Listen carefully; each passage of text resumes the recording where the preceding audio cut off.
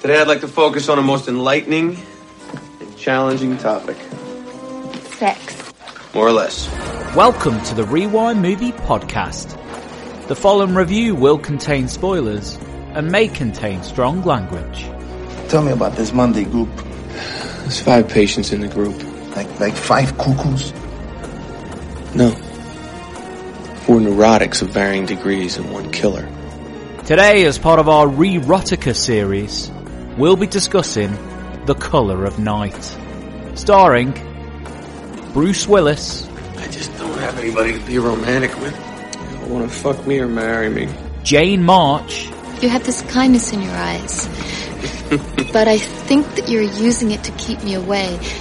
You know, you're trying to play it safe. You're trying to see me as a case instead of as a female. Ruben Blades. You stick your dick in a barrel of barracudas once, maybe you won't lose it. You leave it in there, it's gonna get chewed up at the root. Leslie Ann Warren. You know, it's really swell. Snooping around here. Sniffing for blood on other people's hands. Lance Henriksen. Was he shot? Stabbed? Beaten? Have they got a suspect, a motive? And Brad Dourif. And if you must know, I do have somebody in my life. Black, emotional, whole, unattractive me! Directed by Richard Rush. Hello and welcome to the Rewind Movie Podcast. People are getting killed around here and you're walking around like it's goddamn Disneyland. It's Gally in Glasgow. So, what colour are my nipples? It's Devlin in London. Nice boosh. It's Patrick from London. Dale, you fucking daffodil. It's Matt in South Korea. You did the accent. Oh, welcome back listeners and welcome back gang to another episode of the Rewind Movie Podcast, a Re-Rotica, Patrick's choice, and just a reminder for those listeners of what this series is all about. We are rediscovering those milestones in our lives, those films that awoke us sexually, shall we say. So, am I seeing red? I don't know. Patrick, please explain to the listeners why we are doing The Colour of Night. Well, because it awoke me sexually. Alright, Colour of Night. Very odd one. It was a weird one because when you guys would, when we were organising the Erotica series, it unearthed a distant memory of mine, and I was like, there's this Bruce Willis film. Oh, I remember it. I remember a swimming pool. I remember Bruce Willis's penis. I remember sex in the pool, and like, oh, that's an erotic thriller. Yeah. And I was I've been trying to figure out where and how I first watched it, and I must have been late teens, 17, 18, and I think I caught it on Channel 5 late at night. Saw the synopsis, like erotic thriller, Bruce Willis. I was like, okay. And I definitely didn't see it from the start of the film. I think I jumped into it. And I just remember, spoiler kind of thing, just watching Jane March and thinking, well, there's no mystery here. This is really obvious. Like, what? And I was very distracted by that part of the film because at the time, I think I was a bit snobbish heading to uni and the film studies with you guys and thinking, is this film taking the piss? Like, is it supposed to be obvious and they're all stupid, or why is it? Anyway, so it was one of those, it was that, and then just, yeah, everyone I think remembers the swimming pool scene and, yeah, just a late night thing, I think. That's how I remember it, and I thought it was I had to look up the title. I couldn't even remember the title when I was trying to suggest it to you. I just went through Bruce Willis's back catalogue and finally found it, and that's when I suggested it to you lot. And what, I think you've all never seen it before? I'd never seen it before. I was aware of the pool scene. Don't ask me how. But, it's the film's sort of in that category of being renowned for its male nudity as opposed to things like Basic Instinct and Wild Things that we've covered that were sold on the actresses kind of stripping down. Allegedly it's a penis double Did you find out if that was true or not? That I think it was true for some deleted scenes that we don't get that were cut because it was too explicit from the male nudity that it's been deleted. Right. But I think that is Brucey. I think he was quite confident in his body and himself at the time because we see a bit of Brucey in Pulp Fiction. You do, yeah. I think it's the same. The same thing. It's so purple. I mean, it's a proper purple root, isn't it? Purple-headed womb ferret. But aside from the Michael Douglas style butt walks, like, it's probably a good thing that, like we said, that it levels things out amongst the sexes. So aside from that pool scene, I didn't know anything about it. And I think the Rerotica season was triggered by the success of Basic Instinct. So I put together an entire season of erotic thrillers and made my way through them and made a bingo board. I'll put it on the show notes for this one. I think it's the right time to release it into the world. Did it awaken you sexually, Matt? Well, what you mean reawaken or, I mean, I didn't see it until now. So I don't know, but yeah, I did enjoy your message, to the group just after your first viewing that was just watch Colour of Night. Insane. Nothing prepared me for the madness of it. So, yeah, I'll pass over to Devlin. It was the first time for you? Yes, I'm still reeling from this because, due to various circumstances, not least of which is, mine and Matt's, once again, out of hand epic podcast episode, which has meant that I'm currently, up to my remarkably untanned hips in zombie movies. I only watched this last night, so there's an awful lot going on. I'm currently going through a reawakening, so I'm not quite sure what to do with myself. So yeah, first watch about 16 to 18 hours ago. So a lot of questions for you specifically, Patrick. Consider this an opportunity for group therapy then, Devlin, because this was also my first watch, and I've got to say, I feel awoke. So there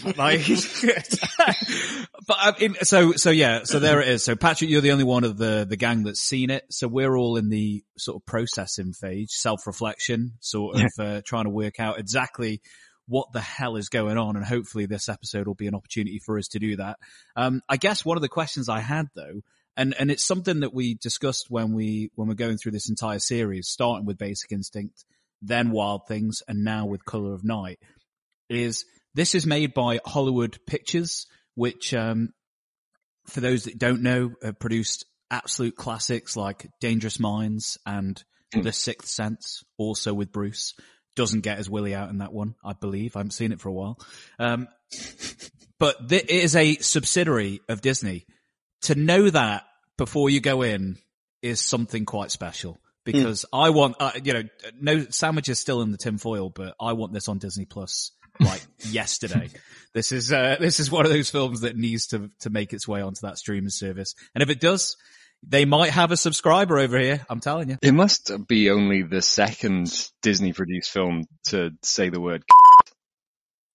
Yeah. Very loudly too. Promiscuous. It's also, got ties to Karolko.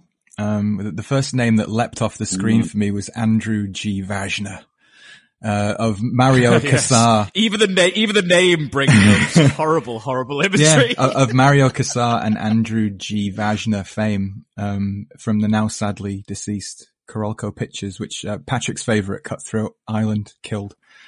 Was it worth it, Patrick? Really? Yeah.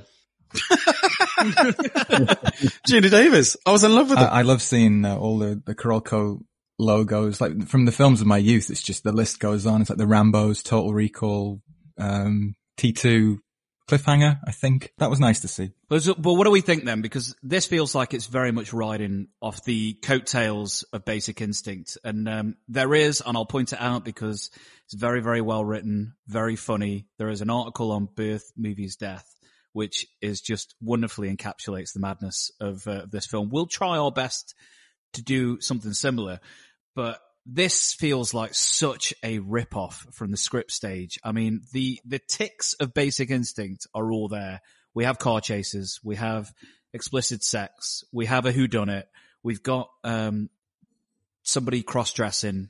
It's all there. But what is that the only thing that inspired this film to be made? I mean, the one that kind of slightly separates this from, say, Basic Instinct is the pseudo therapy, which reminded me of. Did you guys ever watch the animated series Dr. Katz? Yeah, when you were growing up. Well, that came out in '95, and that felt very, very kind of on point. And then it reminded me of like As Good as It Gets and Good Will Hunting, and there's all these films in the '90s. Patch Adams, that's another shocker. Analyze this. Yeah, they all were looking into therapy. Even like The Sopranos is, based, the central conceit is Tony goes into therapy. And this feels like early exploration of psychiatry. It's also got like roots in De Palma, hasn't it? And Giallo. And, so I think it's a film that wants to be a De Palma film. And, it even uses like that split diopter thing that he does, like, which I hate because they put that kind of grease down the middle to try and cover the join so they can have two things in focus at the same time. But yeah, that felt like a De Palma special to me. A bit of soft focus. I love a split diopter, but I feel like you have to do it when there's a really, really specific reason to do it, as opposed to just, you've got two people in a room and you haven't blocked them properly. Yeah, and they only do it. They only do it once, I think. I think there's only one in this, but there's some soft focus too, like a Carrie style soft focus or Dress to Kill, like you mentioned, therapy. There's a lot of that going on. There's a few mirror shots as well. Reflection keeps both characters in focus as well, just to... Yeah. And we should say, when this film feels like a De Palma film, which feels like a Hitchcock film. So it's all, kind of coming full circle. But I guess when you have an established star like Bruce Willis, maybe that's an immediate green light for a project like this, a $30 million budget. So we're not talking huge money. I mean, probably a middling budget for nowadays for inflation, but 37 million. And it made half of it back. But it made a shitload more back on VHS. And people wore it out by pausing in the appropriate moments. Absolutely. Yeah. And it's a bit of what they call Skinamax favorite in America. It's always on as a dirty movie on cable, apparently. And so I suppose that is where the studio is coming from. But what about Bruce? Because I found it quite fascinating to go back into his filmography. I'm not going to use it as a bit of a pun, but I wonder if he was suffering from an identity crisis in his own stardom, because I looked at the movies he was doing post Die Hard, which is obviously his big kind of star film. And he's on the way out, right? Coming into 94 until Pulp Fiction. He's doing Striking Distance, which is a bit of a lame duck. The Last Boy Scout, which is a good action film, but I wouldn't say it made, huge waves. And then he's like a voice actor in Look Who's Talking. He's a periphery comedic sideline character in Death Becomes Her. He's on the way out, right, in 94 until Pulp Fiction. Thank goodness for Quentin. It's a strange truncated, because I guess like we're looking at a time when people would put out like maybe a film or two films a year, and the fact that when you're saying he's on the way out, but at this point his like movie stardom after his TV stardom, he's only about 6 years deep into his career, and they say that Hudson Hawk was like the grand folly that almost fucked him. That's only 3 years after Die Hard, so maybe you didn't get much chance to fuck it up. He's in The Player as well around this time. So he was, I think it was it Tom Hanks that said, like, if you make a good movie, they let you make 3 more. It's something like that. You get 3 more chances. If you make a big hit, you get 3 chances. So even though Hudson Hawk is seemingly his lowest ebb, I would argue that Color of Night is actually his lowest ebb, because it's like Gally says, Tarantino is the one who resuscitated his career. This was made between Striking Distance and Pulp Fiction, and he's still bankable. But 93 wasn't kind to him. Like my uncle bought me Striking Distance on VHS from the airport. He would always visit from Hong Kong, and whenever he came, he'd give me a VHS tape, and something he'd usually never seen. And so I've got a soft spot for Striking Distance. It's like a fairly okay whodunit with Tom Sizemore's in it and Dennis Farina's in it, and he got slated, but he's a boat cop, and the tagline is, they shouldn't have put him in the water if they didn't want him to make waves. That is brilliant. That's not bad. But, so yeah, I've got a soft spot for that, but this feels like as low as it got, it was really on the down and out until Tarantino kind of plucked him out. So when I was watching it, I felt like it was Bruce trying to relive a bit of his moonlighting days. You know, trying to bring some of that character to on the screen, that kind of subtle charm and wisecracking. It's not as cool though, is he? No, it doesn't. Well, the only thing I could get from him in response to the film is in recent years, when asked about the film, all he said was, "It didn't work." Well, he's definitely, he's looking across the way at the award ceremonies, and he's looking at Michael Douglas, and he's wondering, yeah, exactly. Well, I can do that. That's what he's thinking. Yeah. But, plus also, like, let's not forget the director, he'd been, Oscar nominated for The Stuntman, Best Director, Best Adapted Screenplay there. And, you know, it's coming off the back of some sort of promise and something that was a hot topic at the time, 90s nudity and, you know, maybe the psychological, the therapy stuff was new and exciting to them as well. I can see the things in it, but it feels like the director just wanted to do his own shit, and he kind of tore up a script that sounded quite interesting. You know, like the beginning of the film is really interesting and quite striking, and there's promise there. I don't really understand why he goes colorblind from it, but at least there's intrigue and there's a character thing there to start Bill on his journey. I'll tell you guys to hold your horses, because before we get into The Colour of Night, the Jackanory book is out. The Jackanory book is out, and please give us a plot synopsis for us and our listeners for The Colour of Night. Just as a caveat, I'd say this is not safe for CBeebies. I've gone a lot shorter than previous attempts, and actually the DVD covers lent itself very well to this. So, Colour of Night. New York psychologist Dr. Bill Capper is stunned when an old friend and colleague is brutally stabbed to death. Capper believes the vicious murderer to be one of the members of the therapy group. While all around him falls apart, he finds Rose, and they embark on a reckless and passionate affair of erotic sexual discovery. But is there more to Rose than meets the eye? He will only know if he survives long enough to find out. A tense and steamy erotic thriller featuring some of cinema's most controversial sex scenes ever. Bravo, Patrick, and bravo for the DVD cover. However, I take umbrage with that synopsis because you are missing a vital aspect of the movie. Namely, we have saxophone music that comes straight in. Danielle described it as the Cadbury's milk tray advert, plus 10 decibels higher on George Michael's Careless Whisper 2-bar intro saxophone. I mean, it comes in strong, and it doesn't let up the whole film. The soundtrack is outrageous. It comes in very strong, and then hard cuts when we get to an actual scene, which means, well, yeah, and that's there's gonna be fucking, but not yet. Not yet.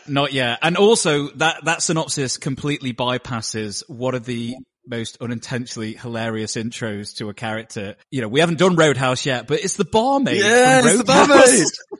Yeah, it's Kathleen Wilhoit. Yeah. Yeah. So first she's putting on lipstick, and then she decides to become the Joker and starts just wrapping it round her lips all over the place, and then colours in her teeth. And then she sucks off a gun. Yeah. I mean, don't get me wrong. Intriguing, awakening. You know, she's literally fellatiating the weapon, and then it just hard cuts to therapy. What is going on? That's the only place you can go from there, I think. It's very odd when she goes to therapy as well, because she's messed up her face with the lipstick and everything, and then she's dressed up properly at the therapy. And I don't know, if she was that desperate to go to the therapy, I wanted her to still be looking a bit bedraggled. And Patrick, are you trying to apply logic already? I am. No, I think we should actually, because that's fair. But yeah, I think it's an interesting way to start a movie, isn't it? Like, does she know what she's going to do when she visits with Capper? Well, why suggest the gun and like this suggestion of suicide to then go to therapy to then jump out the window? It's to spurn him, but we have no idea of their relationship, so it's kind of odd. It's really... Is that an implication, the fact that she's getting so kind of made up for him? Is it an implication that he's sleeping with her? Well, I also saw red. You know, we were establishing red colour very early on, and the lipstick, and I saw that as a danger sign. Is red the colour of night? It's the colour of emotion, Dev. It's the colour of all sorts of this film. Danger, passion, whatever you want to murder, whatever you want to apply. Night. Red is the colour. Night. Yeah. I mean, my initial thought was the costuming of the poor lady who decides to throw herself out the Michelle. window. Red and green should never be seen, so that is why she is flying out that window. But I assume that Bruce is his fatal flaw as a doctor and a therapist is, one, he's dreadful, and two, he's just way over familiar, right? I think he gets right up in her face. I didn't understand that they were in therapy until she was about to throw herself through that massive picture window, which looks very Hudsucker Proxy, by the way. I think somebody had watched that. But I thought, I didn't understand what these people were yelling about. I think most of my viewing of this was, I was really like far behind what was happening in the film all the time. Possibly because I'm a dum-dum, and also possibly because I was squinting so hard to try and work out what anyone was doing that I didn't have time to try and jump ahead in like the, you know, oh, I've solved it. I didn't know who the fuck was the murderer because I was just confused all the time. So I didn't know what they were yelling about. I didn't understand that he was a therapist because the things he was saying were not very therapeutic. No, like I said though, we said over familiar, and I think it's trying to establish him as an arrogant, so-and-so at the beginning of it, in his job role, which is why Brooke brought back down to start behaving properly when he's back, Count Bacula. Yeah, well, almost crashing down like a dummy falling from the sky. I mean, that's honest a to fucking God, good, like, I quite like that fall. get out of town. There's a lovely shot through when the reflection of the body going through the multiple windows. There's a couple of shots that I was like, well, that looks like a body. There's an interesting shot up through the pavement that's very odd. It's like that, her face is on the, like, glass or something, and the camera's filming up as if it was the pavement. The policeman on the horse, which is cool. But prior to that shot, Matt, is the close-up of her face going... which does look like a dummy and is cheap and doesn't really work. Forgive me, but give me Hans Gruber flailing stuntman over a dummy being chucked out of a window. It made me laugh. There's certain wide shots, Gally, in that work, and we see quite nice wides of the city. There's when it cuts back to him though, and he's got tears streaming down his face, and he just knocks into a lamp as well, like. He just bumps into it. That's where I felt he was uncomfortable in his own skin. Yeah. That didn't seem like Bruce to me. Wait till you see him on a bike. Like he was flailing. When you see him on the bike. Oh, yeah. It's all this early stuff though, and we haven't mentioned I think you mentioned Oscar-winning director. Let it be said though, Patrick, and me and Devlin have made mention of this when we talked about the director of photography of Jaws 2. It can happen that people of talent and acclaim can kind of lose it, and I do wonder if the director Richard Rush may have lost the eye by the time he got to Colour of Night, because this film it's gonzo. I mean, it's absolutely. He even amended the script himself and wrote his own thing, because the script writer, we didn't mention that in the prep. He wrote Captain Phillips and Hunger Games, like Billy Ray. Although it's Billy Ray's second credited screenplay, so I'm not quite sure how much influence he had over. But there's quite progressive things in it, Dev. So like it's quite, but I think it's just gone by the wayside for Rush's odd tone and humour and balance, which there is none. Yeah, that's a lot. Rush had an interesting career though, right? I was looking, I heard of him. Chiara actually looked this up for me because she was ahead of me on this one. She's like, who the fuck made this? And then she was looking at it and she saw, she's like, Hell's Angels on Wheels. And he's like, he was making biker pictures in the 60s. Yeah.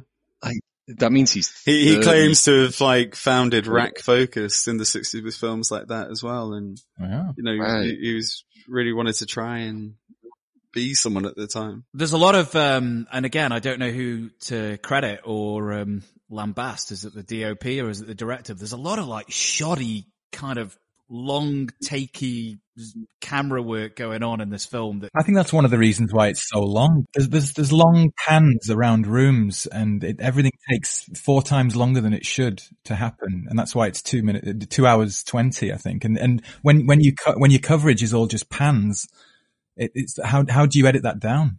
That was what we were saying last time, right? Where you were saying that who's responsible for the pacing of a film? Is it in the edit? And I said that when you shoot films in a certain way, whereby there's no get out on your camera work, and if you didn't have the coverage in the first place, that's how you end up with a 200. How fucking long is this film? 2 hours 20, 2 hours 18 or something. Yeah, and the you know, let it be known that I think we've all watched the quote unquote director's cut of this one, so it's 2 hours and 20 minutes. And there are scenes like really early on. There's like almost a callback to Die Hard where we see a plane landing in LA, and you're like, oh yeah, this reminds me of a different film. You know, I'm expecting a little bit of Run DMC, but we don't get it. There's the racist taxi driver. Yeah, what has that got to do with anything? How does that change the price of fish? I think it's setting up LA and the difference of LA to New York, but it just doesn't work. The bumping, the first of the fender bendering? Really? We're going to do a setup on that? The score also at the time, like, was reminding me of like gothic horror, like some Argento stuff, and that really lends to Bakula's death as well, which is coming up. But the score is fucking all over the place.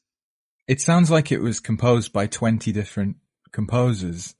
And there's one on Clark that's my favorite, that just chimes in a comedic kind of way, but it's so on the nose that it's just ridiculous. Like when Clark and Bruce Willis are interacting, the OCD Brad Dourif character. I think they even have like a chimes transition, like as they literally transition the screen, which. Yeah, I mean, I had a look at the composer because I messaged you guys offline and said this is the worst score I've ever heard in any movie, and I stand by that. Dominique Frontier, a very acclaimed composer, did The Stuntman, Outer Limits. You know, if you go back and look at his work, this guy is super talented. But again, I wonder if his ear had gone, because this is fucking crazy. It's televisual, right? It's like, strange. My other favorite one was, there's a magnificent score moment when Bruce Willis kisses her for the first time, and there's a bass line that kicks in, and he's peeling off her dress in public. That bit, they're just both very on the nose moments where with no subtlety whatsoever, and it plays as funny. It's so tough for. I'm just beginning to think that maybe I'll.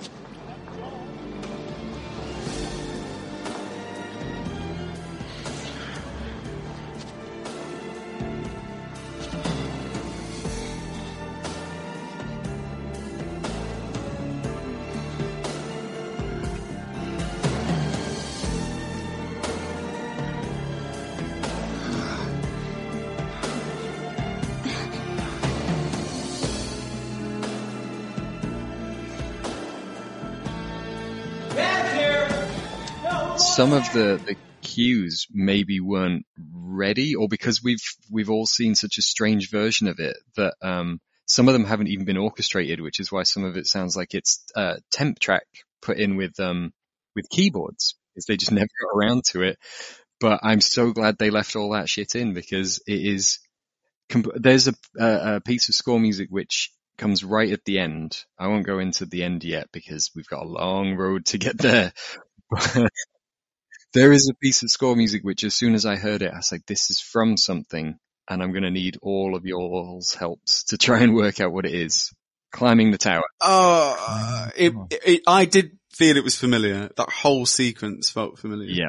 Well, it reminded me, I mean, not to jump to the end, but it went Tim Burton Batman. I mean, what the fuck? Yeah. Like the map paintings, and I was like, this film, I never thought it would go here. Like, this is great.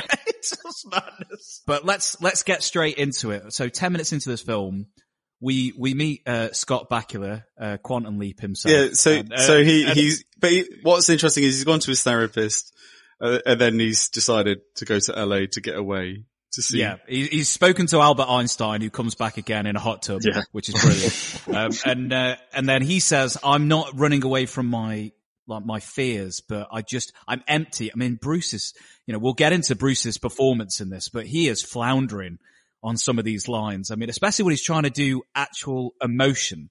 Like, I know that, this is why it was interesting to look at his career, because we think of Bruce Willis now as kind of just a paycheck actor, just doing any old shit, straight to DVD kind of nonsense.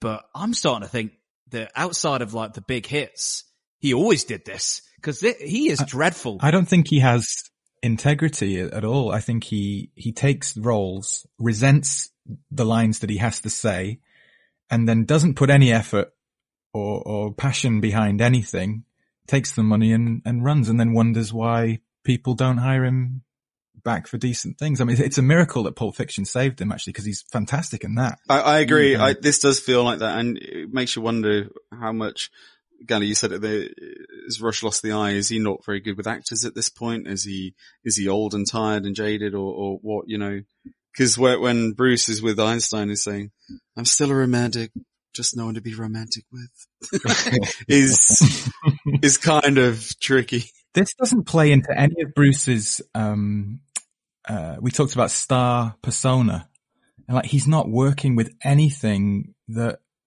works for him. Yeah. Like, all the things about Die Hard that made him a star, it's like he's completely neglected them. I mean, they always attack him for Bonfire of the Vanities, and he's in like Death Becomes Her as well. He's kind of playing against Type. But I quite like him in that as the oddball. Like when he's playing against Type and he's aware of it, it seems to work. But there's something odd here where he resents every word he's saying. I have a thing, like, can you think of any other thing that Bruce has been in where he's played a romantic lead? Like, the one, is not really, right? No, Michelle Pfeiffer, who did a rom-com about a couple breaking up in the 90s. Really? 99, I think it was, yeah. Wow. But it's not what he's known for, and I just don't think it's a strength of his at all, to be this helpless romantic. He has one scene in 12 Monkeys that works. The Vertigo. Oh, sure, yeah. Catherine Railly, but that's one scene in a film in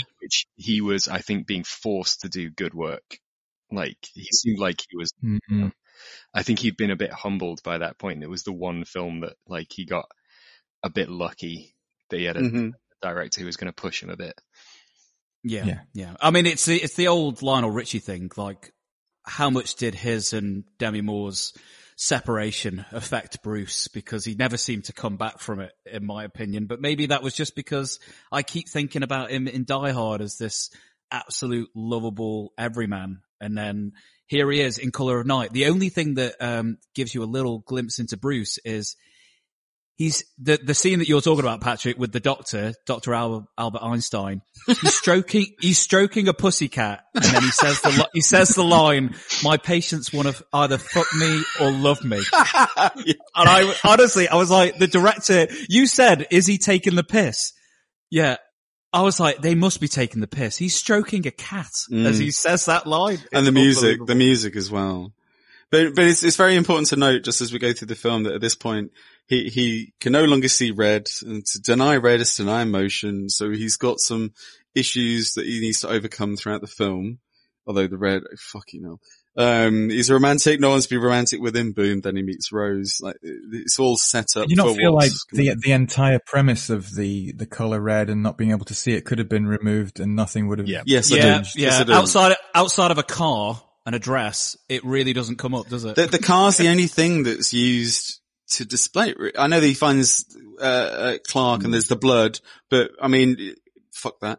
The car secret, and it doesn't matter because it's obviously the car chasing him. You can still see the car; it's not invisible. But let's get to Therapy with Bob in LA, which we'll maybe put our serious hat on, but this Rose Gallery of crazies is just kind of super. Patrick, I say that lightly because it's in the tone of the film. I get it. Yeah.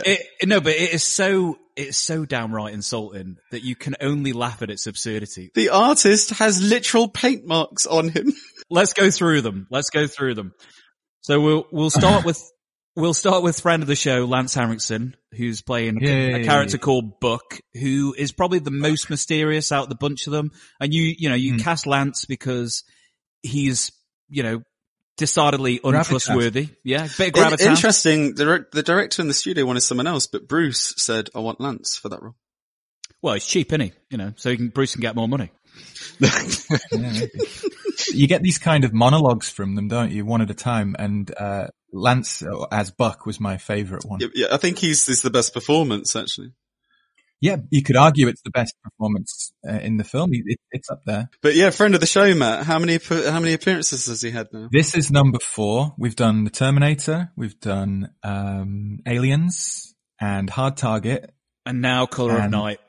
Colour of Night. And our Alien series is going to feature him one more time pretty soon. So he's going to be a Rewind regular. He's bringing his NYC Hardman vibes again, minus the scarf from the Alien making of documentary. But this one, it was a peculiar one, but I do feel like he lends a bit of weight, even though there is one nice moment where he does the Chris Cooper from American Beauty in the garage in the rain, that has and he's quite obvious with his emotions in this one. It's all laid out, but he's more sincere than someone like Bruce. I think he's really trying to bring more of a sincerity at times. It is fair. He is the tortured soul who's lost his wife and child, and they keep that they keep that as a mystery. We would never find out unless someone exposed the dialogue that would give it to us. So that's quite fun. Then we have the artist who many might recognise from The Mummy. Yeah, Benny. Yeah, he played bass in Nirvana. Did he really? No, I'm joking. He looks like Chris Novoselic meets Kane from RoboCop 2. So I don't know who he is or why he's there, but it's another bizarre turn. Yeah. So he's what, a masochist, I guess, with daddy issues, I think they say. Yeah. That's pretty much BDSM artist. Yeah. Yeah. Extraordinary. Not a great artist, if I'm honest with you. Of the time, though, kind of ridiculous airbrush sex art. And then we have, what's the lady's name? Cause she's just the nymph. Sharon, yeah. So you say Lance, but I think she's the VI, like the MVP of this film. Like she's very, I like, it is Leslie Ann Warren, and yeah, she's very good. Sondra. Yeah. I've got Sondra. Yeah, S-O-N. Yeah. Yeah, and she's like the kind of Kim Cattrall, Sex and the City, sex maniac who... I really like the energy she brings to her character. She has a fragility, really, that's quite interesting. And although they're all kind of caricatures, there's something about her character that elicits some kind of empathy, which was nice in this film. Yeah. I could imagine in a better script that Julianne Moore would have taken the role. Like, she's got that kind of energy. Also, importantly, I think, though, it doesn't really take advantage of, like... is an erotic thriller of the lesbian subplot with her and Bonnie. Another scene there. It could have been. No, I don't, because I like how it works. It's kind of subtle and it does well for a character, and it's not explicit or like done in a crude way. It's kind of an innocent thing. Unfortunately, she's been kind of taken advantage of a little bit. What's her? Because there's a line about her husband died from mysterious. Unknown death. And I think that outside of being a nymph, I think that's about as crazy as she gets. She's the only one in the therapy group who's really kind of, I'm a sex addict, says it. Everyone else holds back on what they are as well, which, is a good character trait. So Brad Dourif, and they've cast him because of, One Flew Over the Cuckoo's Nest, clearly. Yeah. He's OCD.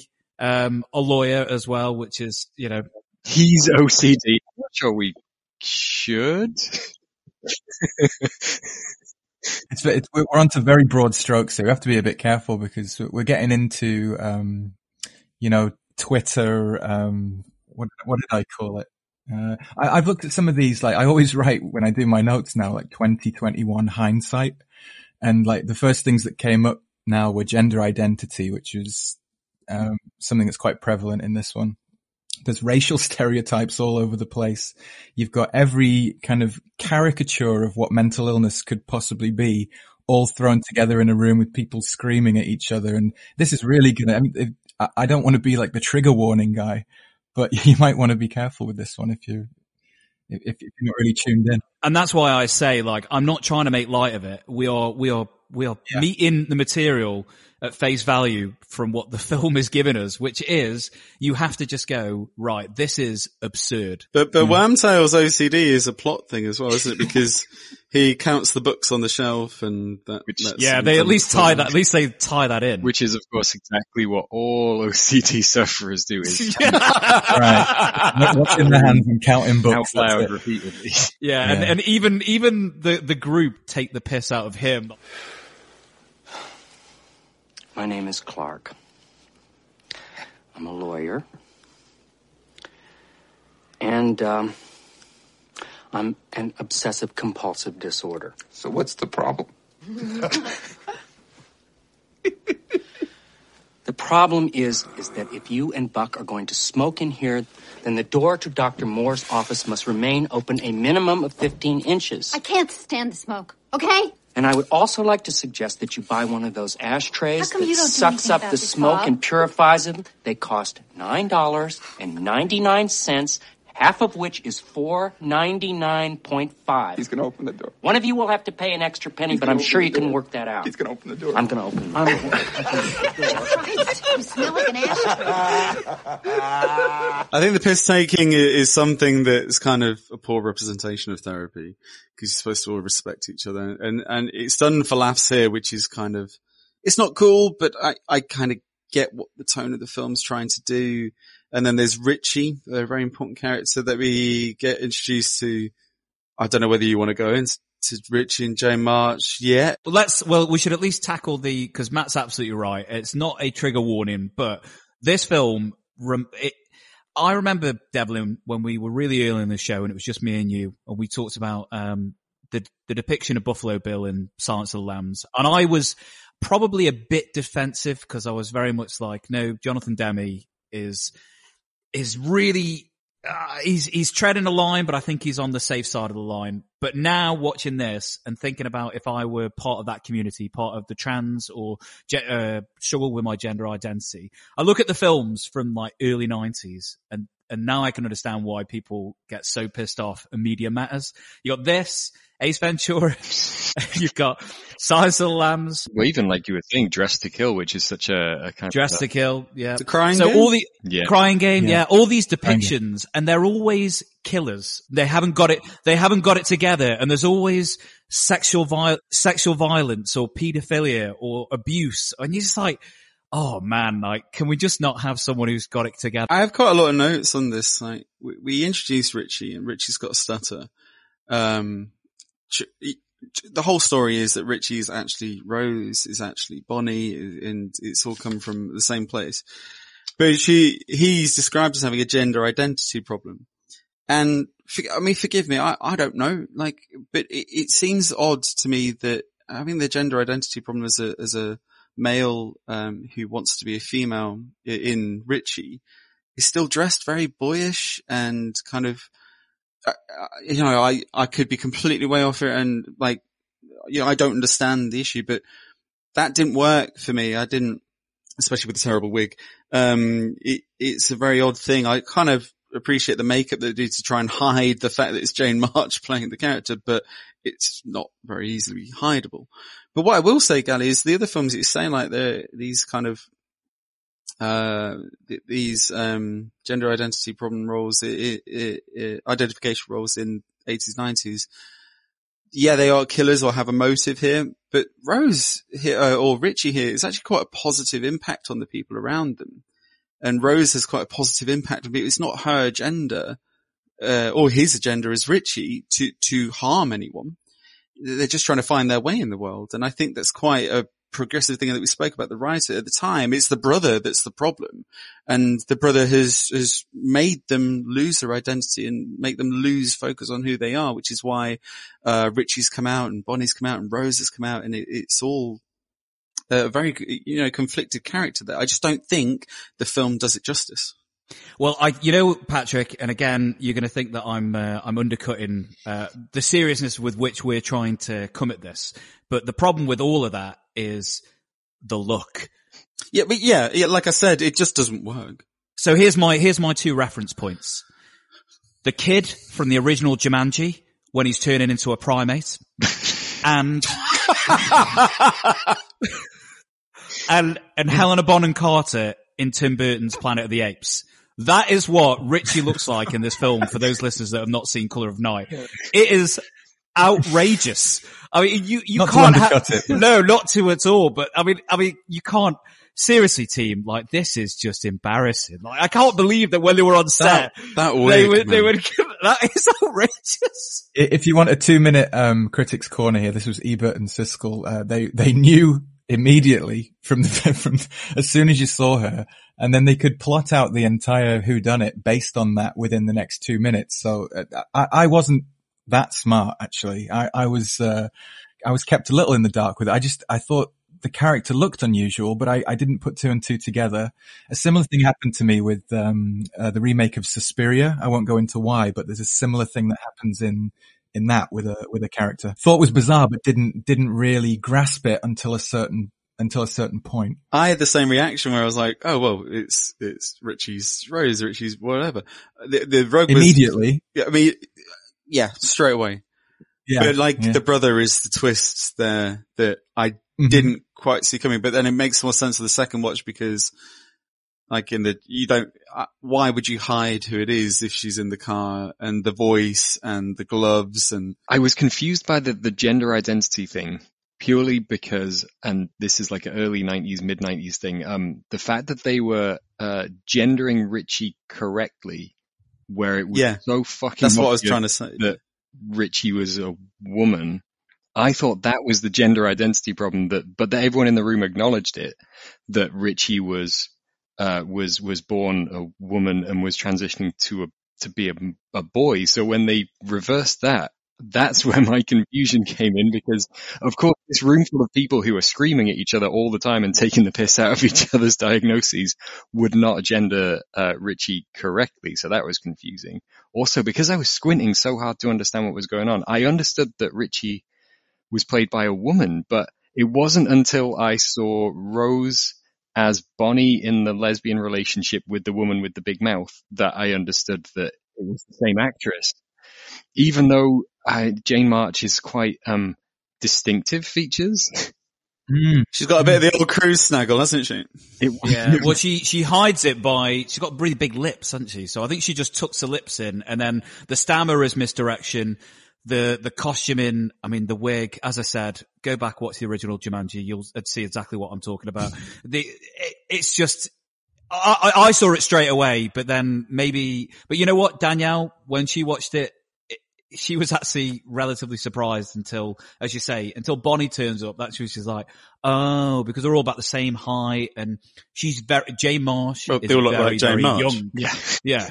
That's the giveaway. She's very young, she's very slight, she's very petite. I didn't realise she was English, stupidly. Yeah, I know, her English accent's dreadful. As far as the whodunit of it all, do you want to get into that? Like, what was your process, in figuring out, and did you figure it out before it was revealed? I stopped caring, Matt, once people started boning. So I just immediately just stopped caring. A bit like Bruce, as soon as Bob, I mean, let's talk about the way Bob and Bruce's relationship is probably the most fascinating in the film for me. So Bob, played by, Scott Bakula, who sounds like he should be a cartoon character, but he isn't. They are what, like competitors, best mates? He's gonna live in LA with him in his big mansion, and he's a really successful therapist, even though this therapy looks like the worst thing ever. Yeah. And he's got a book, hasn't he? He's like Partridge. I bounced back, Lynn. So his is way to go, which is, brilliant. My book's being pulped. It was like the worst, the worst quantum leap ever for Sam Beckett. He's killed in a kind of a Dario Argento, that whole thing's hilarious. And then he's impaled on a huge shard of glass. And then my favorite moment in the entire movie is the little animatronic helicopter that flies by in the background of the shot. That's my number one. It's amazing, isn't it? It's very great transition. What? And then they cut out to a real helicopter, and it's like, oh, we're supposed to connect the dots there. I think it's quite a cool death. I like the fist knife. But Bob's, he's ignored death threats, hasn't he? We established that his house has got like security cameras and all the security, but why the fuck would he not have that at his office to protect him there as well? The way that we've established that it's one of the group is he just says, it's one of the group. I've got loads of reasons why, but I'm not going to tell you any of them. And now Bill's a police officer now, is he? Right? Well, no, Patrick, we're missing a very vital point. I know we're going slowly through this, but this early stuff is crazy. They go for a little bike ride, which is just hilarious. When Scott Bakula's doing little bike tricks down the track. Oh my god, it's amazing, isn't it? The wheelie and the Bakula double is after a 20-mile bike ride. Yeah. And then you see Bakula's dick through his lycras as well. There's like the dust from the trail has kicked up onto his black shorts and left the perfect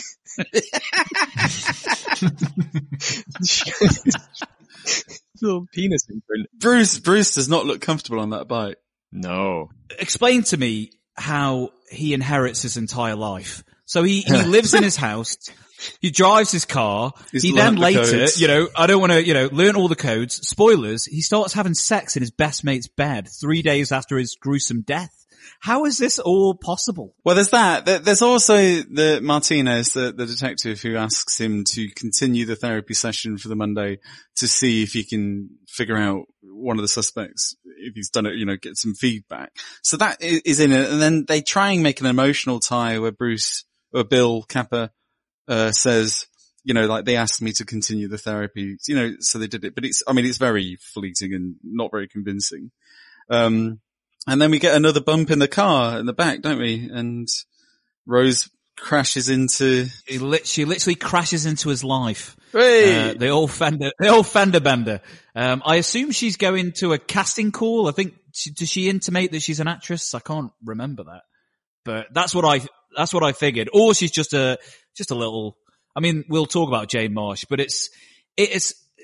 we talked about it in Almost Famous, didn't we? The old, the Pixie Dream Girl depiction. Well, this is maybe the original. Like, I think Bruce describes her as a fantasy girl. Yeah. Well, she's shot that way. It was almost, I thought it was a dream to start with.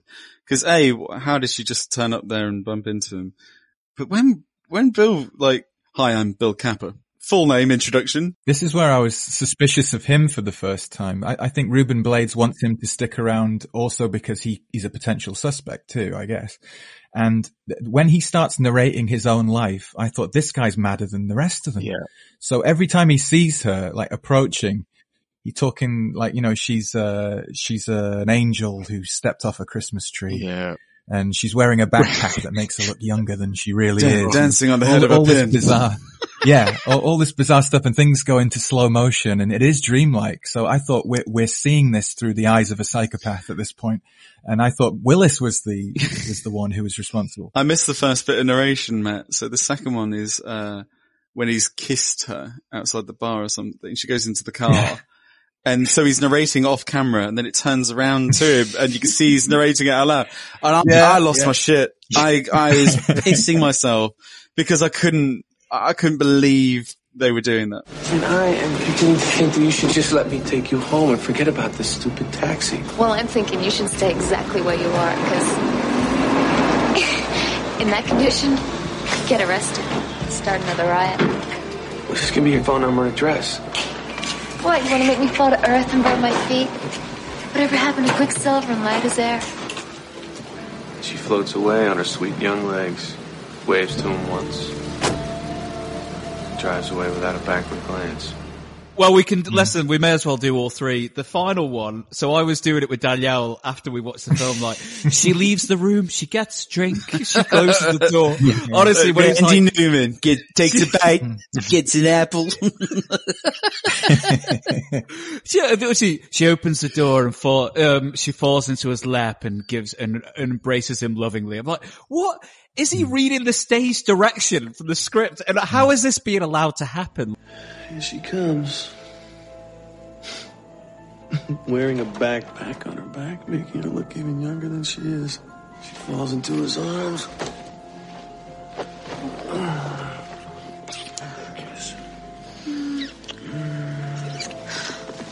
God, I'm so glad that you're here.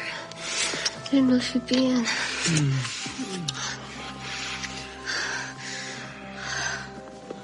I don't have to be anywhere until this evening. Yeah. So what color are my nipples? I think it's Bruce as well. I feel like Bruce has tried a few things in here, like go topless and show off his body quite a lot because he's obviously proud of it. That narration stuff, trying to show some charm. I think he's pulled his weight a bit. Is it trying to be cute and endearing, like as a way of? He's trying to be Douglas, like you said before. I think he's trying to be. There's more of a vulnerable side to him, but he's not trying to be the usual cool Willis. I do think the way he speaks to her character is the way that he probably talks to Demi and all the other women in his life. I think it's exactly straight out of his life. Particularly my other favorite scene, which is the bathtub tank. Oh my scene, where he's talking about General Patton and the tank fleet has been destroyed, and it's really bizarre. It reminded me of the animal crackers on Armageddon in the Serengeti. Yeah. And all of the stuff, the way he communicates with her, they're on the sofa and they're looking at the photos in the book and things, and he's saying that this is better than life usually is, and the way he kisses her, there's a desperation and there's a strange kind of I think he is trying to show another side, but I'm not entirely sure what he's going for. I know we've already established that the character's kind of looking for love and is romantic and stuff, but I mean, from the moment she crashes into him, he's besotted and in love. I don't buy it. Then is it one more meeting and then he's like, I've missed you so much. Mm-hmm. What?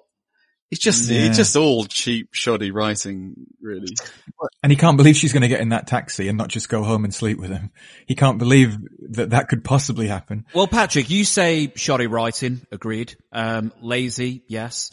But a performance can transcend what is on the page. In Basic Instinct, Sharon Stone is, and Michael Douglas have a couple of scenes before it all gets a bit steamy. But their chemistry is palpable. It's dripping like Bruce's body in this during one of the scenes. What do we think of Jane Marsh? Because I actually, in the end, I felt really sorry for her because there's a part of me that thinks, listen, this is a career-ending performance. Yeah. And she thought it was a career-starting performance. Absolutely. But you've got to think, and this is me putting my serious hat on, the scriptwriter, the producers, and the director should be there to protect a young, impressionable actor who is trying to get started in the business. You don't know what is being when you're being filmed. You are putting your trust in the director to put you in the best light. The lines of dialogue, the characters she has to do, the end scene when she's having to flip between Rose and Richie, and I was just like, oh my God. And then we've got Jesus Christ imagery going on, which is just absolutely insane. Like, I felt so bad for her because this material is insulting. And anyone with any kind of credibility or clout in the industry would have just been like, I'm not doing that.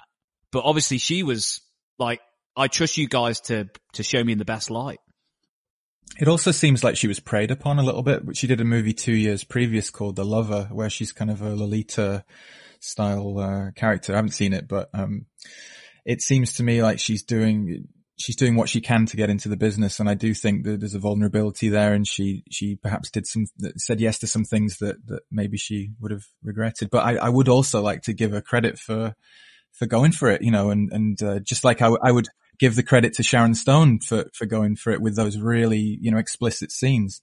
I just don't know if they had her best interests at heart, but I have admiration for what she did, and she's by no means the worst thing in this film. There's an interesting interview with her on YouTube when she goes in. There's a lot here in the back that you might be able to read between the lines for her, but she talks about her relationship with Bruce, and they'd known each other 3 months at this point, and Bruce was very encouraging and helpful to her to do these scenes. Like apparently it was all contractual. She'd agreed to it in the contract. It's in the script, all these love scenes.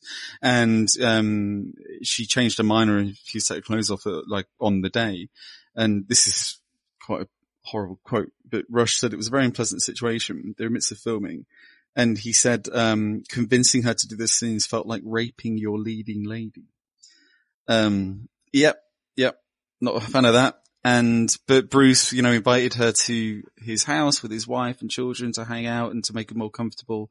And she says in interviews, like, she had a really good time on set and her relationship with Bruce really helped to be comfortable to do these stuff. But I just look at this like, someone who was really trying for an award film, a big film. She saw Bruce Willis's name, sign up to a film, big performance. I don't think she's bad at all. I think she's very good.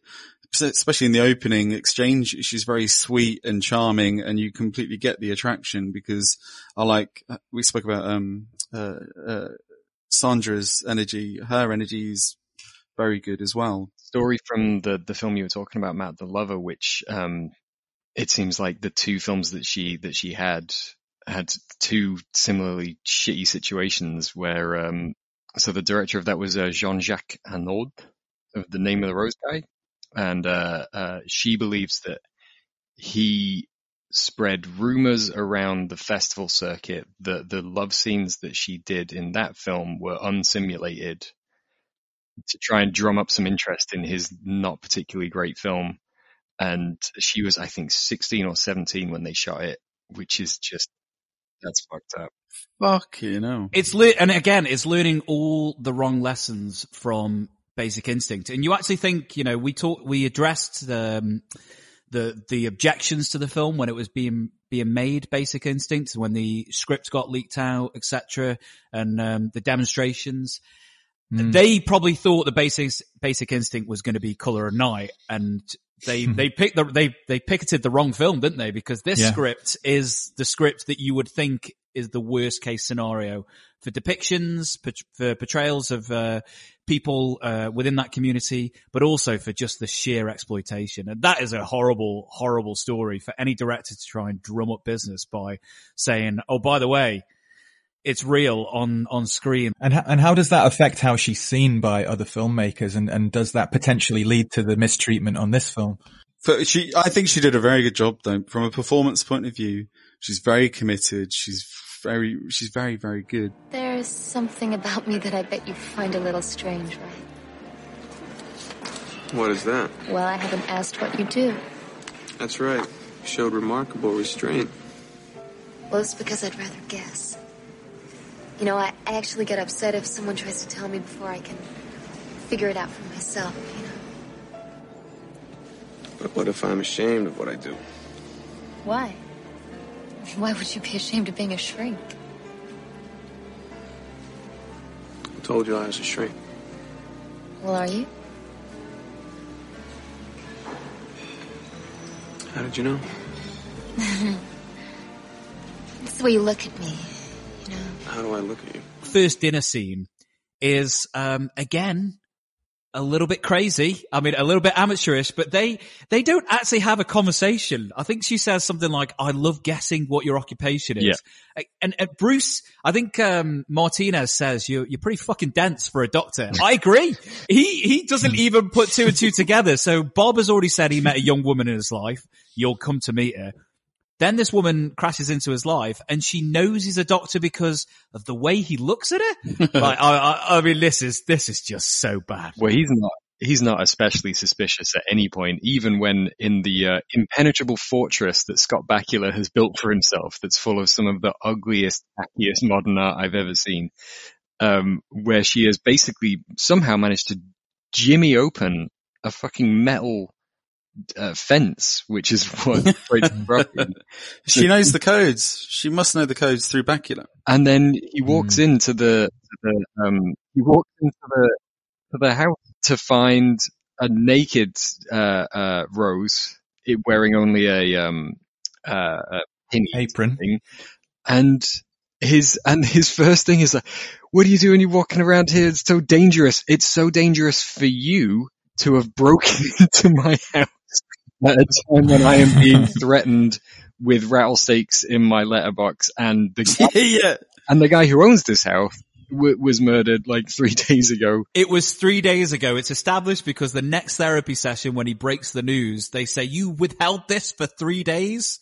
Yep. And then 3 days later, I will be banging somebody in his bed, no less. I mean, it's just outrageous. It's really, really wild when you think about that sex scene and you think that it's him banging her face up against the headboard that her brother made. Yeah. Well, actually, we've jumped the shark, so to speak. Can we get into the passionate, hot sex scene? That crash zoom out in the circle frame. Yeah. As they crash into the pool. I've never seen people undress so quick. So I thought on the podcast that I would never ever see a funnier shot than the dog that inserts the disc in Lawnmower Man 2 with its paw. But Colour of Night, in my eyes, has now got the championship belt, because it's not just the visual. The music strikes as they smash into the pool, kissing each other in passionate love, and then we get to see the purple root of Bruce. It is fucking hysterical. Yeah, but then we've also got my favourite cutaway, like, ever, which is of 2 paragliders out the window. What does it mean? I know I bring this up way too much, but there is an infamous Ross Myers sex scene in the film Finders Keepers Lovers Weepers, where a couple are banging in a pool. And I think this must be a direct reference. They have it's similarly ridiculous, like completely over the top athletic, Thrashing. very white ass on the guy. Thrashing! And in that scene, I was thinking Showgirls too. Yeah. In that scene, there's intercut is footage of a demolition derby. No. And I thought that was the weirdest cutaway. I think that the hang gliders is weirder. Well, it is, because Hang gliders, is it representative like 2 doves chasing each other? It has to be 2 people entwined with...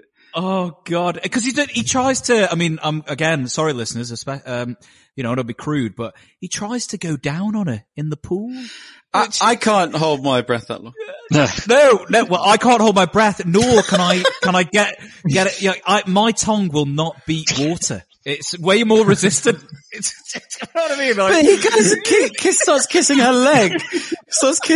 As she goes down on it. Well, it's very funny when she goes down on him, because obviously her body's impeding his penis. And when she frees up, it just goes flop up and comes into view. I was crying. It's so funny. There's a website called moviecensorship.com that I often visit, like, prior to these discussions, and the theatrical cut and the director's cut are very different here. I think they both feature the crash zoom, or that we've talked about, but the blocking of everything is kind of a little bit different. So I was going to say at the end, but anyone listening, make sure you check out the 2-hour 20 version.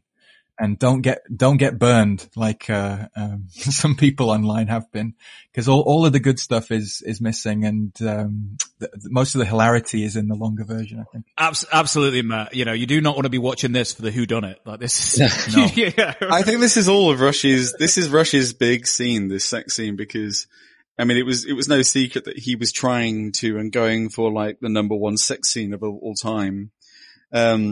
And apparently in his film Freebie and the Bean, he also, great title. Yeah. he also has a sex scene that's intercut with a steak dinner, like being cut as well, which is symbolic of the pink, juicy That's his steak. auteur trademark. So this sex scene's, what did she say? Did she say, let's go get some food? After the most hilarious Bruce Willis orgasm scream in the background, he's off camera and you hear him just go like, it's the loudest orgasm in all 30 of my erotic thrillers that I picked. And it comes from a guy. It comes from Bruce. And then Bruce has time to dry off and put a suit on for dinner.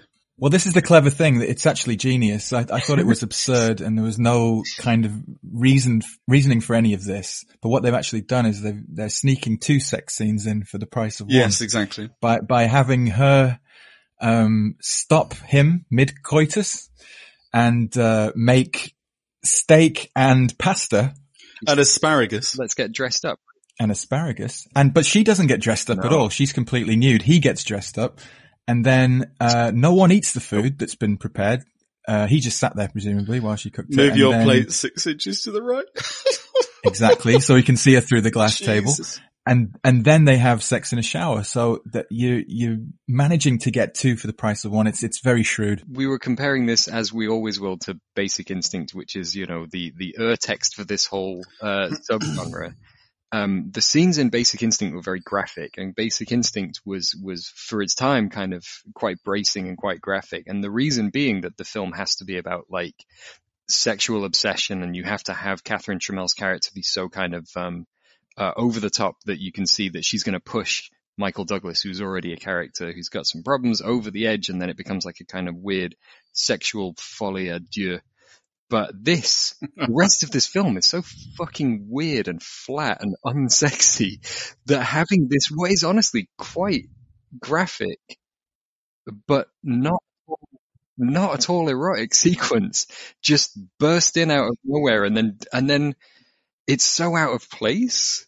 No, this is the least erotic thriller that we've ever seen. And it doesn't help because it's so truncated and so removed from anything else. Like in Basic Instinct, it's part and parcel of the characters, and it weaves itself into the plot. The murder at the beginning of the Basic Instinct is whilst having sex. Whereas in this, once they have sex in the shower and Bruce has sort of cleaned his arse and stuff, it cuts to him just in a library trying to find out who the killer is. It has no bearing on his decision making going forward. It's just, I think what Gally's saying is right. There's no tension because the murders and the tension and the sexuality are not connected in any way. A lot of these films, when the sex and the murder and the death is all kind of intertwined, it can escalate things, and the sex scenes actually become interesting and dangerous or erotic. And here, like you said, it's too detached from everything else. It is something that will play on its own. It's designed purely as like a stimulus for that, rather than being part of the story. That kind of. Well, exactly. It's there for the sake of it. Yeah. Yeah. I mean, this may as well just have a plumber coming in to fix the fridge.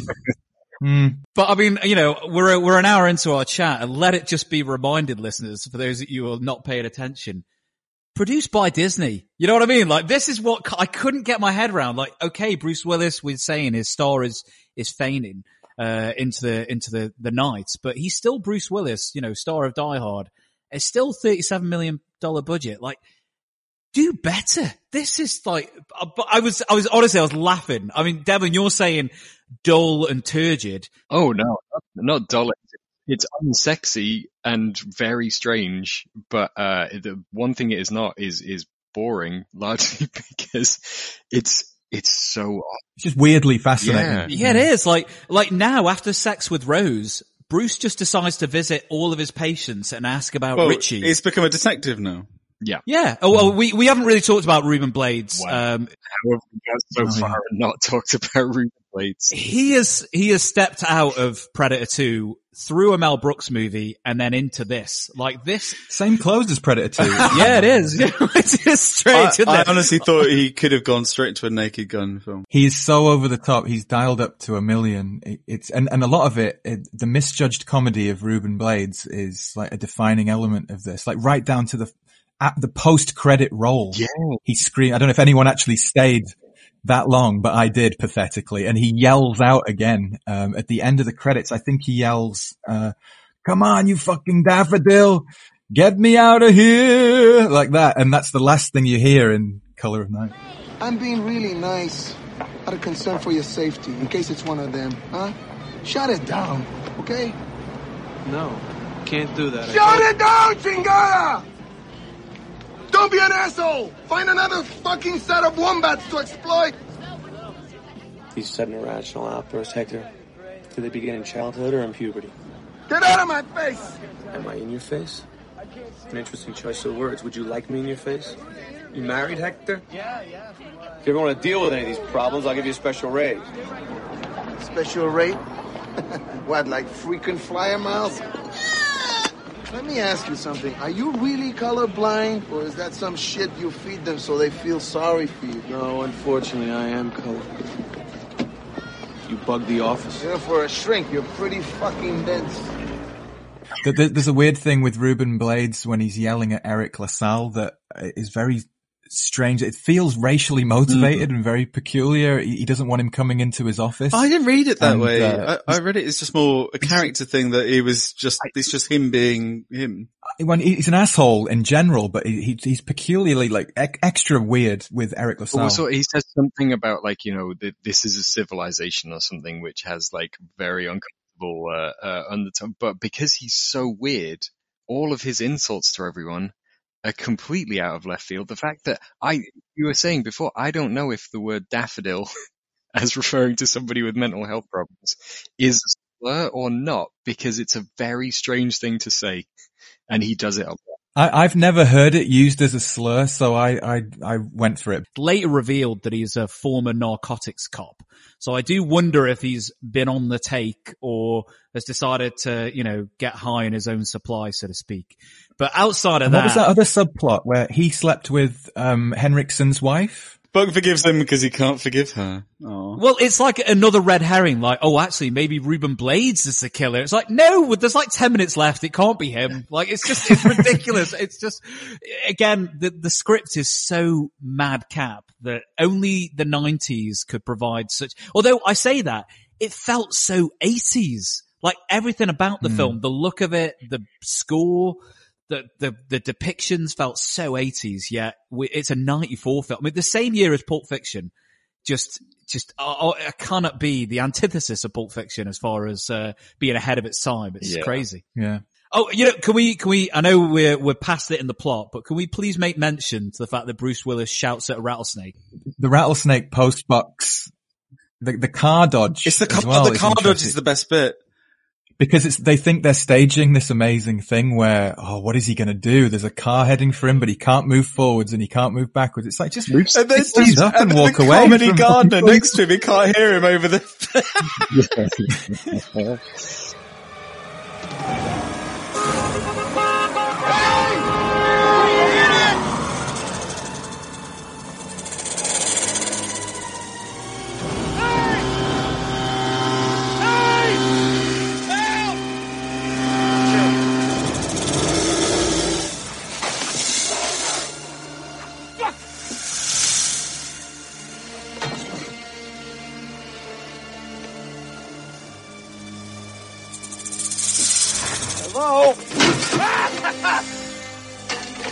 I'm not going back to New York, you hear me? You're stuck with me.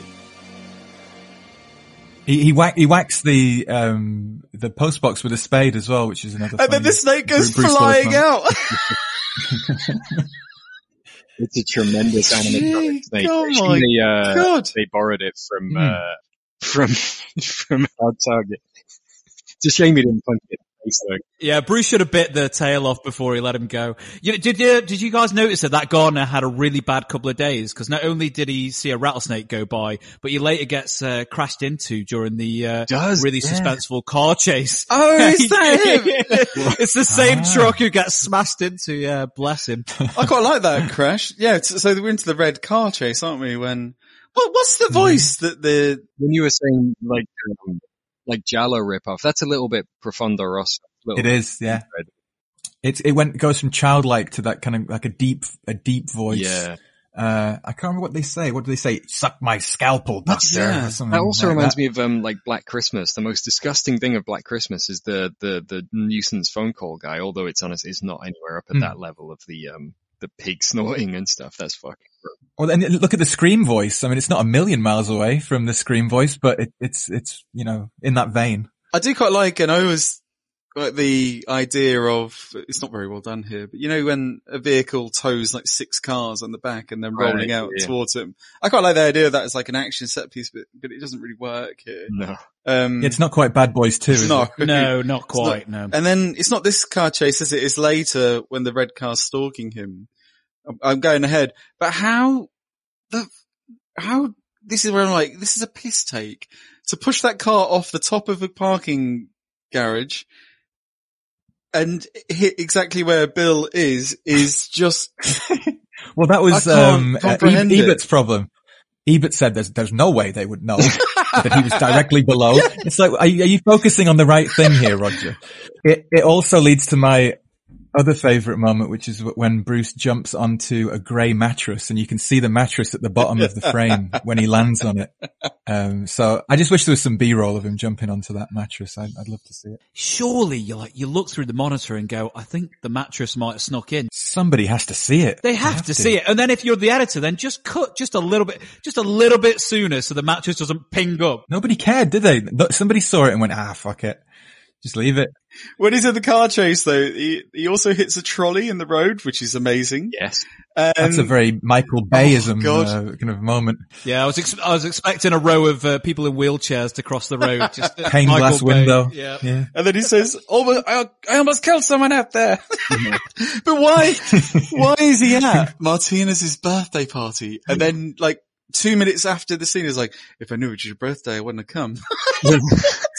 I wouldn't be surprised if the whole thing was based around mooning from a helicopter and getting more nudity into the film. I wouldn't, the film is equal opportunities when it comes down to horrible depictions, because what is going on with the Mexican birthday party? Well, it's got some of my favorite extras ever. When they react to the rain, they're like, oh, it's raining. And they have this moment of panic and then run away. It's hilarious, that shot. They react to the piñatas. Oh, look at the two guys reacting to the kids hitting the piñata. It's amazing. It's like they've been directed to be amazed at what's going on around them. There's some incredible extras in the marketplace as well when he goes with the other policeman to get some, I don't know what he orders, 2 sandwiches or something. But look at the extras in the background there. Some of the costumes are remarkable. How does he end up at the market with Eric LaSalle? Because he calls him. He rings him and he says, meet me at 6 a.m. I gotta talk to you. I hope you get up early. I get up at 6. Done. No further detail.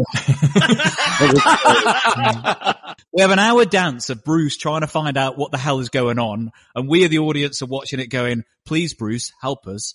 He never goes to the source, does he? He goes but to at Dale. that time, he should be chasing Bonnie because he's seen the photo of Bonnie. But he goes back to the needle. It's very odd. It's very strange. In Basic Instinct, I made mention that Michael Douglas is the worst cop ever. Shooter Douglas. But in this, Bruce is the worst therapist, worst cop, worst capper ever. I can't believe he's doing all this detective work. Like, Martinez just can't be arsed and you do it for me. So Dale hates therapy. He killed Bob because Bob wouldn't let Richie get out of therapy. No, but why does Dale hate therapy? It's because Richie took his life because he was abused by a therapist. Yes. And then he has turned Rose into Richie because he obviously misses his brother. Yeah. Rose has been suppressed and Bonnie came out first. I mean, let me just say this now. Donald Kaufman's The 3 is looking pretty cogent compared to this. I honestly was just like, wait a minute. This has got into batshit levels of nutsness. Poor Jane Marsh trying to explain as she's been needled to a chair with a Jesus Christ image in the background and Bruce going, Jesus Christ, as he discovers her in the chemical plant where the Joker was formed. It's fucking nuts. What is going on? Well, there's all the effigy, the artwork around, so leading to crucifixion type needle stuff, but nail stuff, but it just comes fucking ex nihilo. That's just reminded me of one other finer detail which couldn't have been an accident. Did you notice that the factory that Dale worked in was called the Paradoxal Factory? Yeah. I was watching it if Nolan must have watched this. That's so funny. Was there an explanation as to why Ruben Blades was just suddenly there? His partner, the guy from ER, Bruce had asked him to get the registration address and he'd gone to Martinez behind his back, so they both had the same address to go to. When Richie died, Dale buried the body, and then he said, Richie, come here. And I told him my name is Rose. He slapped me so hard I couldn't get up. And he made me dress in these clothes. And he did things to me that made me not want to be a woman anymore. I was Richie from then on. What happened to Rose? After a while, I forgot about Rose. Then Richie got busted. And you had to come to group. They were our world. They were our family. But then what? Rose started coming back. No, Rose was too scared, so Bonnie came out. Bonnie was first. Oh, honey. Help me, please. Help me. Here's a question. So the killer, Dale, gets shot in the head. Bruce is about to be strangled the way that Richie strangled himself and committed suicide. And Rose is like battling Richie inside and is like, oh no, I need to escape. So she runs all the way to the top of the clock tower, to then In Gotham, to then possibly jump to a death, a la call back to the first scene. So there is a little bit of synergy there. How the fuck? Cause I've watched it twice. How does Bruce get underneath to then catch her on the cable? No, there's a gap. There's a gap in the railings. it's like a Cirque du Soleil kind of thing he does, like intentionally, I think, to catch her. But he's not an acrobat. How can he do that? Because he's buff, isn't he? We've established he's buff. You're telling me he upends the law of gravity. So he beats Rose to the punch by getting to the wire before she jumps. But then the best bit, Gally, the payoff, when he's cuddling her on top and he's saved her, he can now see red. It's awful. It's the worst freeze frame at the end of any film I've ever seen. It's poorly composed. And then just in case you didn't laugh there, they'll put him in at the end of the credits as well. But there's a difference there between the theatrical and the director's cut. One goes to black, is sensible. The theatrical cut is sensible enough to just go to black and go to credits. And the director's cut, for some inexplicable reason, freezes on the worst shot imaginable. And there are things just talking about the red, there are things in the script that try to make the symbolism and stuff, like through the keyhole, the talk of like inventing your own truth, and we all have to fill in our own blanks and invent things. But it's all just tosh, right? Yeah. They read one book, Introduction to Bullshit Psychology, and then they were like, all right, this bit and this bit. They read Bob's book, Way to Go, and that was about as far as they got. So, talking of Bob's books, we're all over the place. They're like the film, aren't we? With the Van Gogh book on the bookshelf. Yeah. Now, your man, is it Clark? I forget Clark. OCD Clark. I see Wormtail. When he's like, there was 58 books here, there was 59 last week or something. There's like 3 weeks past, but then we find out that Sondra, have I got that right? Yes. Sondra took the Van Gogh book. Why? I don't know. I don't really understand why she wanted to read the notes, I guess. But what for Van Gogh? No, maybe she. No, I think she knew. But she said, I didn't read them. But then, if she didn't read, like, you'd flick through a book, you'd find that photo of Bonnie, and then it just doesn't make sense. Like, to me, it's very odd.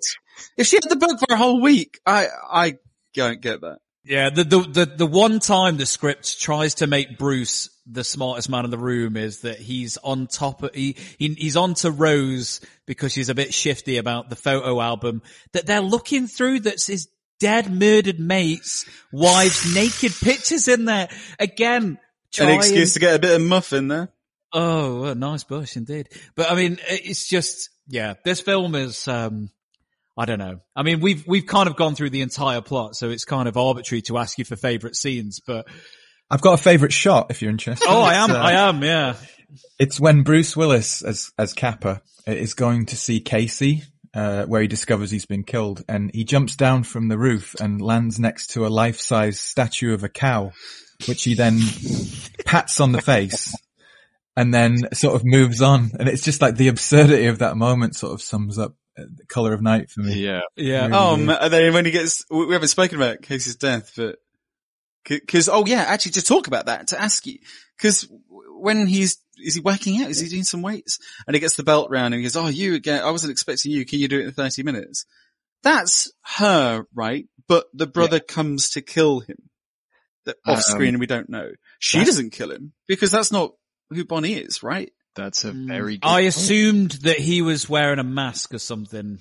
Well, no, come on. She's tiny and he's bigger and a man. So my question is, was he doing the BDSM? Because we never see, he does say, go on, bitch, like slap me or something at the beginning and calls whoever it is off screen a bitch, which could be man on man. Also, all the paintings are clearly of her though. But then all the paints are clearly of her, and surely the brother's trying to hide that identification process. But I was a little bit kind of like, ooh, It would have been her, and then You're in danger of going full Ebert here if you're going to get wrapped up on that detail. No, because it's an interesting plot point. Because Yeah. if it is her, then she becomes the killer. But I said it before, like, she's actually quite a positive character to all of them and gives them what they want and makes them feel loved. So has her brother manipulated her to do that, to kill him? Like, it's a genuine plot point question. I think it's a valid question because It is, yeah. Maybe you're right. Maybe they're both there in cahoots. Is that what could be happening? She must know that her brother's doing this. I mean, she talks about, I think when she's got the stammer, she says, I wish my brother didn't love me so much. So she knows that he's overly protective. How aware? Yeah, I wouldn't say complicit, but there could be a crossover if somehow. Because he obviously has influence and hold on her. But everything else, I feel like she does of free will. Like her relationships with everyone else, I think, is to try and identify who she is and to figure out as Bonnie is emerging. Yeah, or back to Rose, or yeah, it's an odd. I was kind of a little bit, this could go either way, and I'm not sure here. Anyway, I think that is The Colour of Night. Done. Shall we see if it's a red rag to a bull? Final thoughts, and do you recommend Colour of Night? Devlin, what do we think? Everyone should go out and watch this immediately. I don't know why this film, I guess, the pantheon of the so bad it's good, head scratching, ridiculous classics, you'd thought they'd all been found. I felt like, it's just the same ground being dug up over and over again. And for some reason, this is not a film that I have seen mentioned in the kind of, it's not been reclaimed in the way that Showgirls has. I think this is way more fun than Showgirls. This is possibly the dumbest studio film I've ever seen. Certainly the strangest. We talked a couple of like quite, serious things about, the representation is awful. And it is, but it's also, I would struggle to think of anyone who would be offended by something so inept because it's in a way. So yeah, Jesus, if you haven't seen it, please just go watch it right now. Watch the longest version you can possibly find. How about you, Matt? I will echo that, but we're being a bit silly with it. It's really not a good film, obviously. I can't recommend it on that level, but as part of an erotic thriller season, to leave this out would be a crime. It needs to be in there because it spells out the tropes in obvious ways. It's ticking those bingo boxes left, right, and center. If you want to really look into the peaks and troughs of the erotic thriller, this is a really interesting trough. And, it has enough people in that you'll recognize to probably have a really nice time as well. There's a lot of people popping up that I enjoy seeing. I know Henriksen's not great in it, but it's like, there's Lance. And I'm a big Bruce Willis fan, so, yeah, I mean, I'll recommend it purely on that basis that it somehow comments on that particular genre that we've described as being sort of deceased now.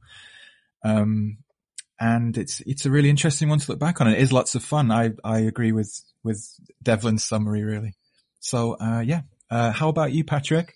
Yeah, I'm really glad that I had that random memory of Bruce's penis in a swimming pool from years ago to bring to the foreground of your minds right now. I watching it, just laughing and smiling and shaking my head twice this week because I'm flabbergasted and it's bonkers and it's wild. Like, it's such a mad film. But I really enjoyed it, for all the kind of wrong reasons, in a way. In fact, like the runtime, 2:20, we spoke about runtimes with Jesse James. I didn't think it felt long at all. Like, it kind of bangs along, as Bruce and, Jane does. It has memorable moments. It has laugh out loud moments. I just agree with everything you two said, to be honest. And this chat's been really great. Now that Matt's been welcomed back into the gang after ostracizing himself last week. Yeah, I'm happy that we can all agree on how ridiculous it looks. But there's things to take to it and look at it. I did put down like a note to chat with you, like what would we have done differently? Because I think there's maybe something in the film that could have been loads better as a film, but it is just, how did this get made? It's fascinating. So recommend is to watch it with all these provisos and watch it with the right frame of mind to understand that this is a shitter, but a fucking brilliant shitter. An example of 90s erotic thriller. Gally. Oh, it's an absolute slam dunk, touchdown, high recommendation from me. The best £9 you've spent this year, Gally. Oh, absolutely. Yeah. This film is so awful. It has to be seen. I mean, as we come together again beyond this pandemic, you can't go too far wrong. Getting friends together, having a few drinks and putting Colour of Night on. It is the Garth Marenghi of erotic thrillers. I'd written here that had Mel Brooks in his heyday couldn't pen a better parody of the erotic thriller. I absolutely loved this film. And this now needs to be rediscovered and put on rotation in cinemas. You want to get people back into cinemas, get it next to Double Bill with The Room and Samurai Cop. Because The Colour of Night, honestly, Patrick, thank you for making us watch this, because this piece of sordid goddamn nonsense would have passed me by. So God bless you and God bless Robin Hood. It's a recommendation from me. Brilliant. Where can we find it, team? Because I bought it on Amazon. It cost me £9 because I wanted to watch it in super HD. That's digital, right? I paid a digital purchase, yes. I spent £2 on eBay for a DVD that was outdated of 4:3 format, which apparently you watched it both in widescreen, yeah? In America, the only place you can stream it is Hoopla. But in the UK and America, everything there's nothing in Korea. You can rent it and buy it on the usual places. We'd also like to, with our listeners now, start the petition to Disney and Stars Play to get it online on Disney Plus, considering they were involved in it anyway. I want to see the content warning they put up front on Disney Plus. Yeah, I want to see this on Disney Plus. It's sat there on the back shelf, gathering dust.